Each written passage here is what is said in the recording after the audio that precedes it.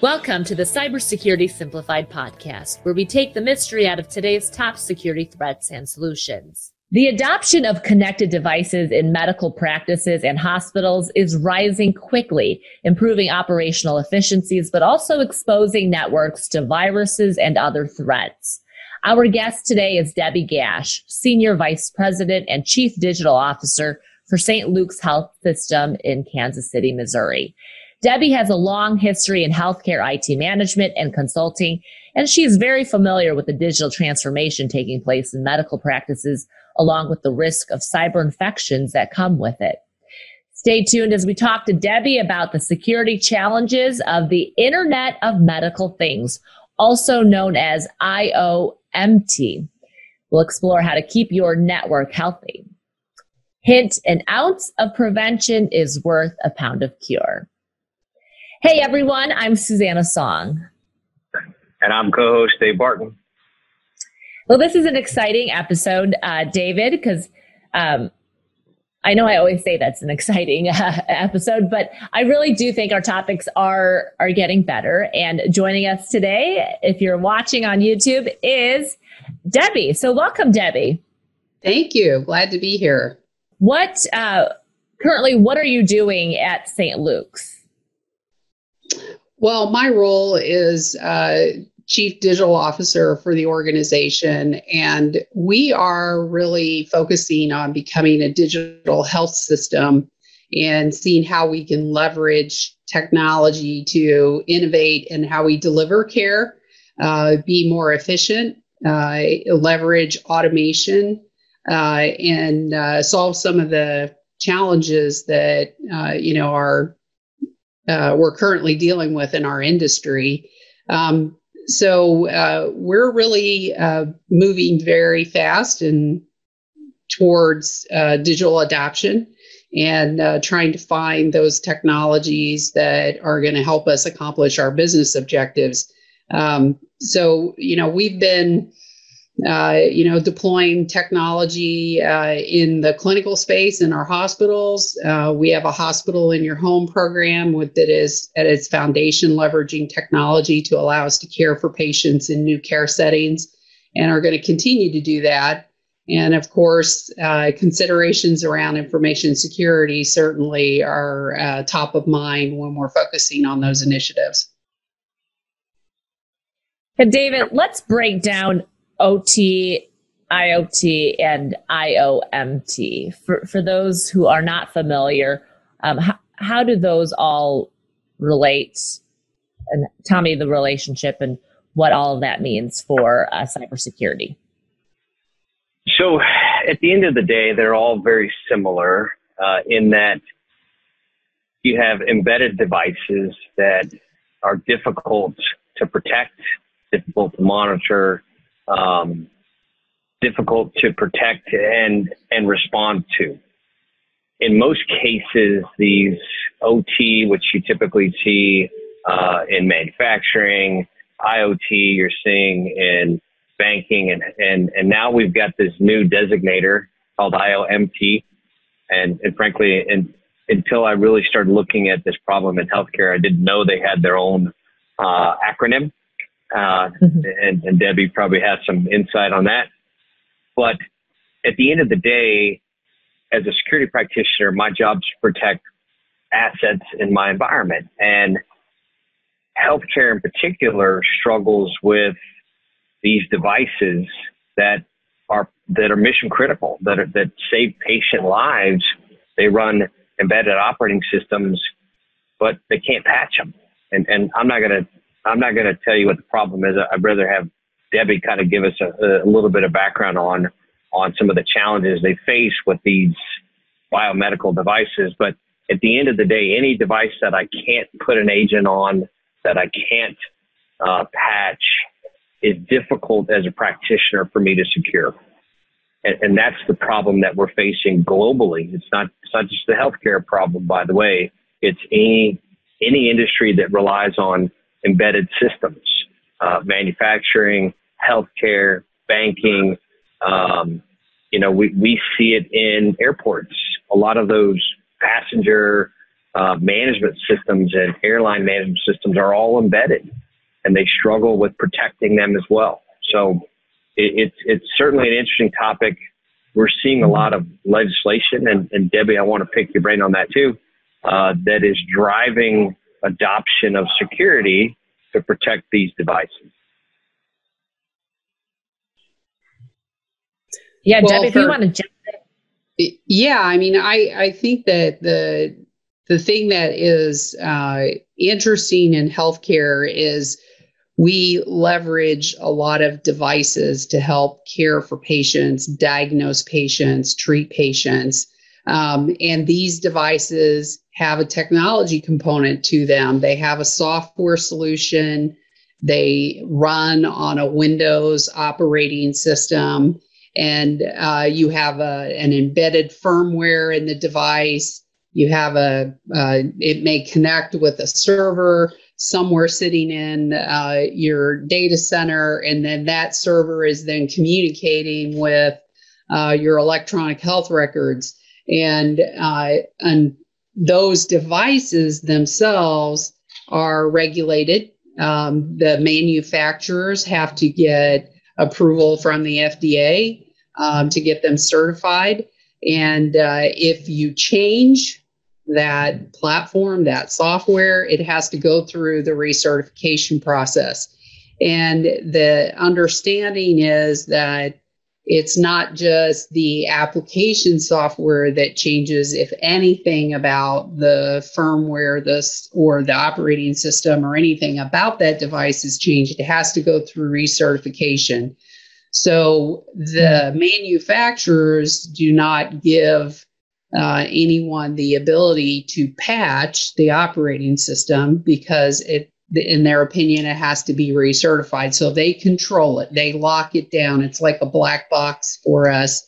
And so we're highly dependent on the original equipment manufacturer to keep the device updated, keep those operating systems secure and patched. And the timing of that is generally significantly behind where you want to be in managing some of these threats that exist out there and these weaknesses in a Windows platform.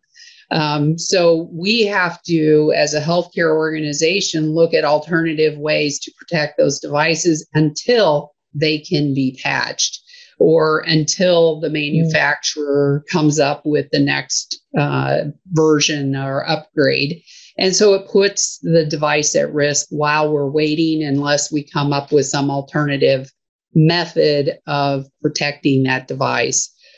So I think the challenge on healthcare is trying to navigate with the manufacturers, their speed to processing these changes.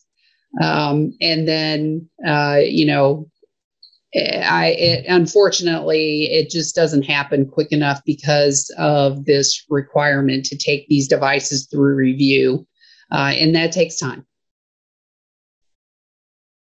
So, Debbie, for our listeners and viewers, when you talk about IoT and healthcare, what kind of devices are we talking about? Because I'm not a healthcare practitioner. I don't know what's IoT and what's normal devices, but what are the types of systems that would fall under this type of requirement? So it could be a patient monitor, so a bedside monitor that is tracking your patient's vital signs. Could be a IV pump, which distributes the medication to a patient through an IV tube. Usually there's a pump that controls the delivery of the medication. It could be an imaging device, so an MRI machine or a CT scanner or a plant, that's all digital imaging. And those devices run typically with a Windows operating system at the heart of them. So it could be any of that kind of device. It could be a wearable device that a patient has. Anything that is a piece of equipment that attaches to the network and talks to the systems. And included in that are facility monitoring devices. So refrigerator temperature readings, those are Internet of Things as well. So there's a plethora of equipment within the facilities. And now that the care is moving to the home, we have the whole Internet of Things that can happen outside of the walls of the hospital that is contributing, obviously, to the challenges that we have. Got it. It's safe to say that unlike banking and manufacturing, your IoT devices impact the lives of patients. Correct. We use them to, identify deterioration. We use them to diagnose patients. So all of those devices that are considered medical equipment that have that technology associated with them are life-saving, life care devices. Absolutely. Okay. And for our listeners, the other thing I wanted to make sure you guys were aware of is if you're at a manufacturing plant and a machine goes down, they don't divert patients for life-saving healthcare. In a hospital environment, if an IoT device that's maybe needed for emergency services goes down, you guys have to divert patients maybe en route somewhere else. Fair statement? Well, actually, medical devices are built highly redundant. So if they lose their network connectivity, they can't operate in a standalone mode. Got it. So in that regard, that is a safety feature and that is a requirement of these devices. The challenge is that if you lose the capability to communicate with that device or receive information from the device, now you have to adjust your resources. And so instead of having a device at a central station showing you a display of what's happening in multiple beds, you have to then put someone at each bed to monitor that device. It challenges us in how we operate and the efficiencies associated with the technology. But I don't want to give people the impression that if the network goes down, this equipment doesn't work, because that is not the case. No, that wasn't what I was trying to get to either. Yeah. I just know that at one point we had a conversation around diversion or with regard to patients and systems having some requirement to have full connectivity. It makes it very challenging. It makes it very challenging to deliver care. And yes, if you're not very efficient, then you might have to divert patients to alternate facilities because you can't move quick enough. Got it. Well, in the world of cyber, I was just saying one more point, Susanna. In the world of cyber, if that device gets hacked or attacked and is no longer functioning, or a whole group of IV pumps or whatever, if they are not functioning because they've all gotten a virus or there's some hack on them, there's a potential where that hospital might not be able to take a patient. Is that a fair statement? Well, I think that it would make it more challenging for them to do, I guess, the non-emergent, non-critical, life-saving work. Got it. Okay. So I think that the challenge it presents is the ability to operate normal and take care of patients who are non-critical as well as those who are critically ill. Okay. All right. Sorry, Susanna, go ahead. Those are all really great questions, David. I have a question, Debbie. It seems like time is of an essence when you're depending on the manufacturer to patch. So we know that the hackers and the bad actors are looking for opportunities with this very, very, now it seems like an infinite threat landscape. So what do healthcare systems manufacturers, what can you do when you're depending on a manufacturer who may not be up to speed and may not be working fast enough to provide the latest patch? What can you Well, do? I think you have to look for other options to protect both the device and your environment. And that's where, we've kind of leveraged some of David's advice in looking at some of those alternate solutions out there. We focus on contractually trying to obligate manufacturers to perform and do the things that we need them to do to take ownership and accountability. But like I said, there's a limit to what they can do because of the regulatory process they go through. So we've been looking for what are the ways that we can protect ourselves, protect the devices, and kind of mitigate those industry challenges and leverage other alternatives to securing the network and securing the devices. And I think microsegmentation is the key for us, particularly with the Internet of Things. That is something that we're deploying and have been able to start putting some of these critical devices under a microsegmentation network, and hope that is another layer of protection that we can afford in our organization. So could one of you explain to our audience and viewers what exactly is microsegmentation in the context of cybersecurity? I'm going to let David take that one. I thought you might. I was waiting. So in the cybersecurity industry for probably the last 15 years, we've been talking about this idea of zero trust. And zero trust at its base form is only allowing known ports, protocols, destinations, sources that are required to do the job and denying everything else. Mm-hmm. And up until the last probably 5 years, it's been difficult to implement that, which is why it's been so difficult to protect IoT devices.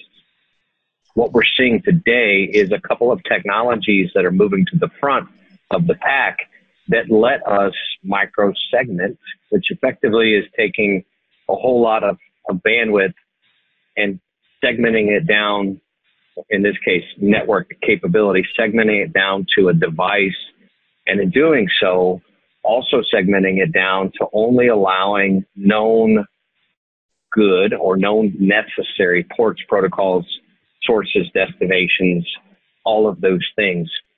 And so what we end up with is the ability to take a device, an IV pump, and isolate it from the administrative network, right? So the people who are doing billing and they get infected won't impact an IoT device, or vice versa.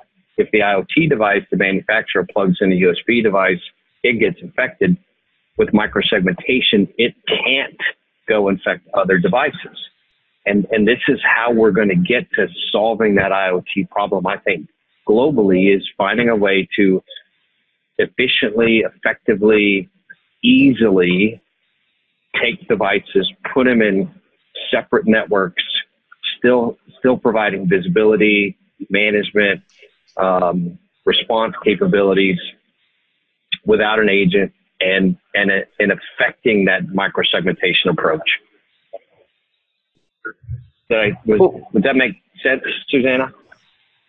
Yeah. So without an agent, Debbie, like what's the benefits of not having an agentless microsegmentation offering or solution for the hospitals?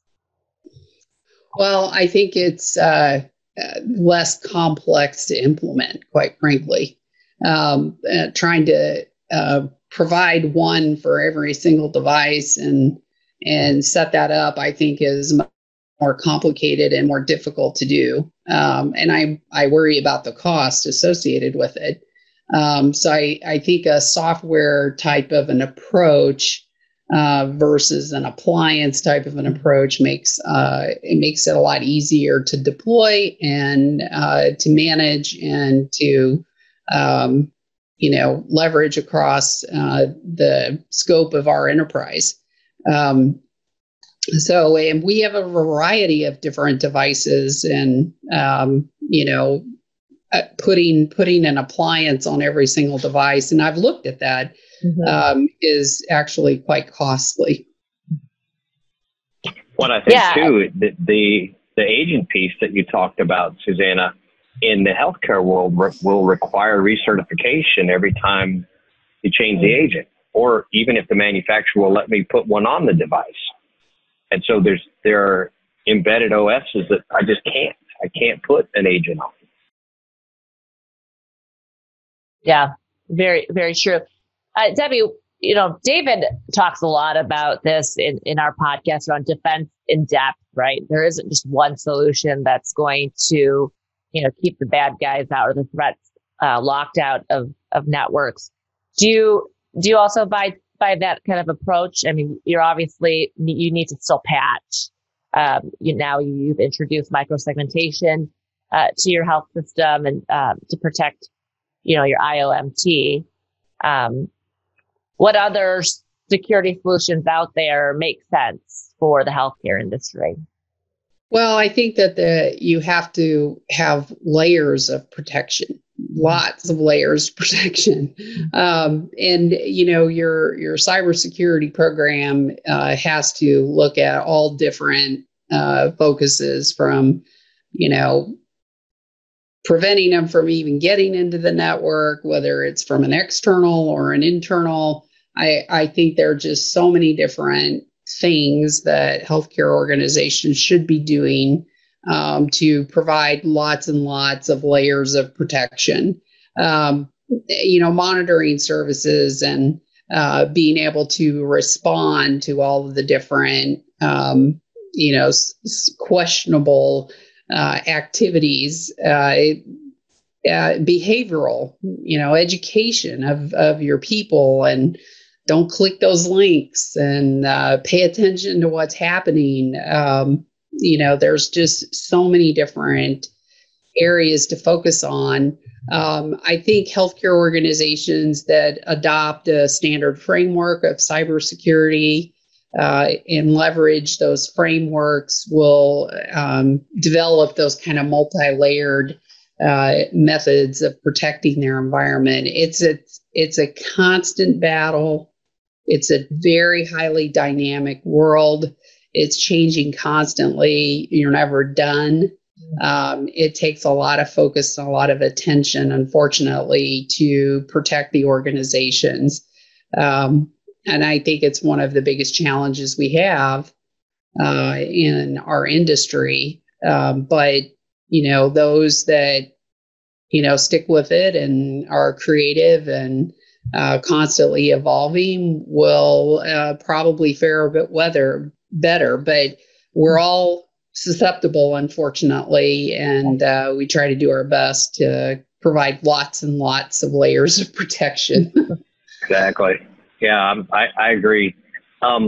Before we wrap up, I wanted to get your thoughts on the FDA recently put out a mandate or updated guidance on grandfathering IoT devices.